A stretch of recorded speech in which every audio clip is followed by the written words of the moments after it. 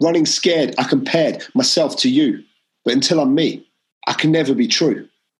So let me just make this one little thing clear. Show up as yourself. Your best year starts here. Your best year, it starts right here. Your best year, it starts right here. Perhaps the best is this one. Very cool, very cool. And what's interesting is that I forced you to do a commitment. And most of the time when we have commitments and they're forced on us, we don't follow through. So this episode really is about, if you have commitment, you need to commit to your commitments. So you committed to doing a rap. By the time you listen to this episode, there'll be an Instagram post already done. You'll be able to see it on there, and you'll see my first attempt. I've done a few, but you'll see a much better attempt. It won't be the same quality as your rap, but I'm very impressed. So here's the question for everyone listening to this today. On the 1st of January, most people do New Year's resolutions and they commit to doing certain things. But the question is, how committed are they? And are you still to those commitments? And if you're not committed to those commitments, may I make a suggestion? Tear them up, acknowledge it, and rewrite what your commitments for the rest of 2020 are. Because if you've written down some goals and you're not going to do it, they will become what's called a distraction unit. And there's the stuff that gets in the way. So, I'm flying to the States in a couple of weeks' time, and one of the distraction units is, I think I need to do another Esther. So I've been 20 odd times, and if I don't sort it out and I get to the airport, I tell you what's going to happen. I'm not going to be able to board the plane. So that's a pretty simple commitment, because if it's a big enough commitment, I need to commit to that commitment. If I was really committed to some other stuff, I'd do it. But I've just scratched about 4 things off my to-do list for this year because it's never going to happen. Yeah. I wrote a book last year. I'm not going to promote it. I've done enough of that last year. But it's a good book, and we should promote it. And but we're not going to. No, but I have actually read it as well. It is a good book. Yes, but here's the point. I was supposed to do a follow-up to the Impact Codes, and I'm not going to do it in 2020. And now I've let it go, and I've released it, which is real ease on myself. If you look at the word release, I've released it, and it's no longer a commitment. So I'm not committed to it. I've publicly acknowledged it, and I've now got 4 or 5 other real commitments.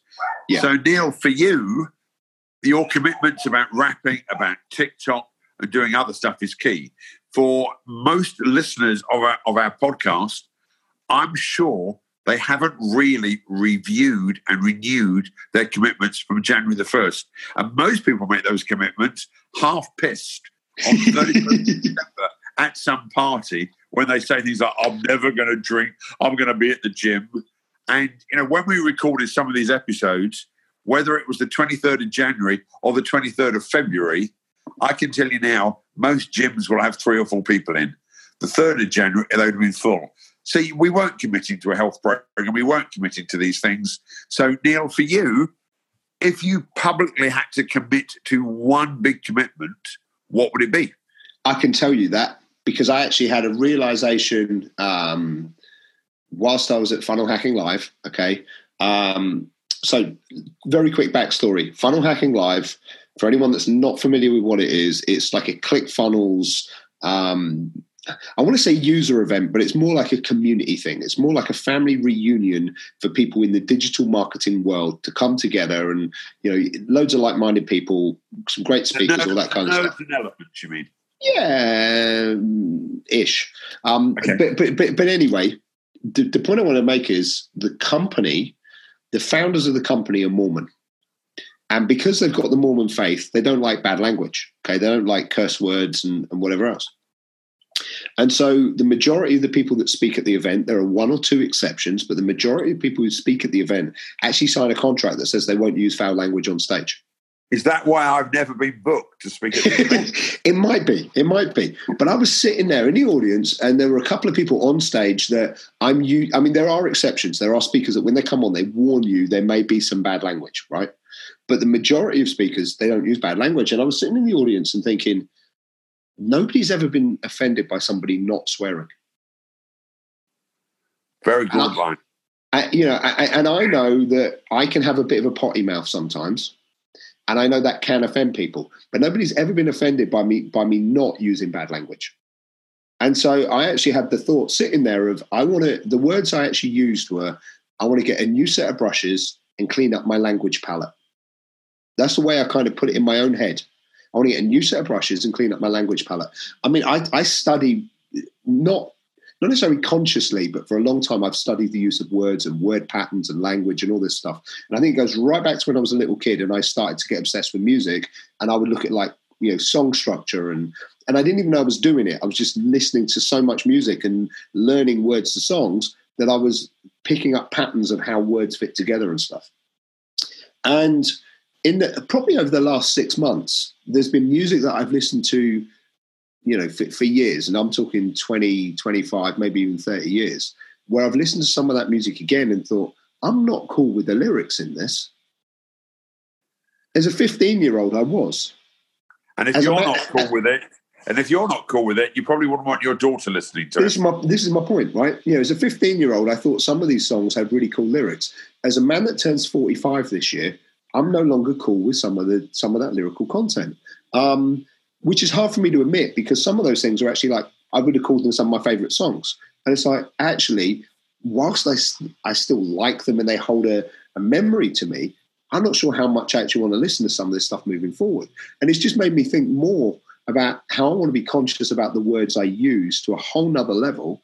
And it's not saying I will never use bad language again, but if I'm going to use it, I want it to be for a really specific reason, not just because it fell out of my mouth. And that's really interesting because if you asked me to commit to never swearing again on stage, I couldn't commit to that. But what I could commit to is my use of language and making sure it was appropriate for that audience. Exactly. Because it's lazy. If you swear in a way, it's because you're quite lazy, because you can't find another word. And there are times I have been criticised, and rightly so, because I have just used the S word or the F word, because it's been easier than thinking of another word. So I will commit right now, and I will commit to my commitments of really thinking about my language. But I'm not willing to commit to never using bad language. No, because sure. for me, I'd break the commitment, I think, in about 11 minutes. Yeah, well, I would fail. If I said I was never going to use bad language again, I would fail. Right, but here's the point about commitments, going back to the original of this. If you're going to make commitments, are you 100% committed to your commitments? Because if you are, I will put a capital P in front of the word promise. You will make it happen if you commit to your commitments. So that's why I'm asking all the listeners to really be sure, what do they want to commit to? And are they willing to put it out to the universe? This is my commitment, and I'm willing to accept support on it. Because whenever I ask people, how committed are you to your commitments? If they say they're not that committed, I'm happy to drop the phone call. I don't coach people anymore on their non-committed commitments. Yeah. And I know it's like a mouthful, but for you, Neil, if that's your commitment to be aware of language and to have clean language and conscious language, that's a massive commitment. I know. And it's not one that I've just lightly gone, hey, I'm going to do this, which is why I say I'm not saying I'll never use bad language again, but if I do, I want to use it intentionally. So here's a thing for all of our subscribers. If you text us or message us your commitment to your commitments, we will support you on them, and we will call you out on it over the next 3 or 4 months by checking in with you. How's that for everyone?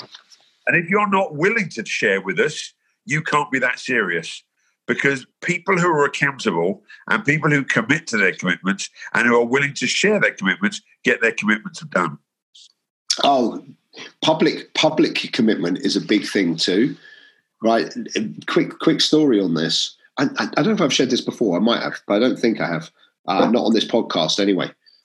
When I first started running, okay, so very quick backstory. Back in 1987, my dad ran a half marathon. I was 12 years old, And my dad's hero status that he had went up tremendously, even more, because like, how can anyone run 13 miles?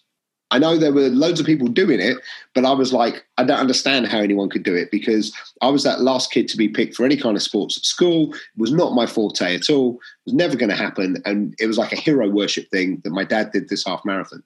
And I always had this thing from that point on that I wanted to do one too, but I didn't think I was capable of it. In 2012, I met someone that was training for Ironman and looked normal. I didn't know what Ironman was, and when they explained it's a 2.5 mile open water swim followed by 112 miles on a bike, followed by a 46.2 mile marathon, and if you don't finish in 17 hours, you didn't finish, I was like, that's crazy, but you look normal. I can probably run a half marathon. So I went home, I found a race. It was actually a 10-mile race, not an actual half marathon, but close enough. I signed up for this race. I started getting sponsorship, but I hadn't done any training. When I went on my first training run, I thought, what have you done?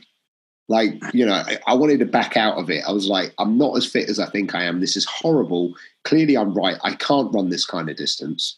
And just as an aside before you continue, in the old days, you had a piece of paper with a sponsorship form. I know. Now, with just giving, and it's public to the world, and it's another piece of technology, your commitment statements now are to the world as against, do you remember the swimming? I'm going to swim one length, and grandma would give you 4p a length. And no one knew if you did it or you didn't, because there was no record.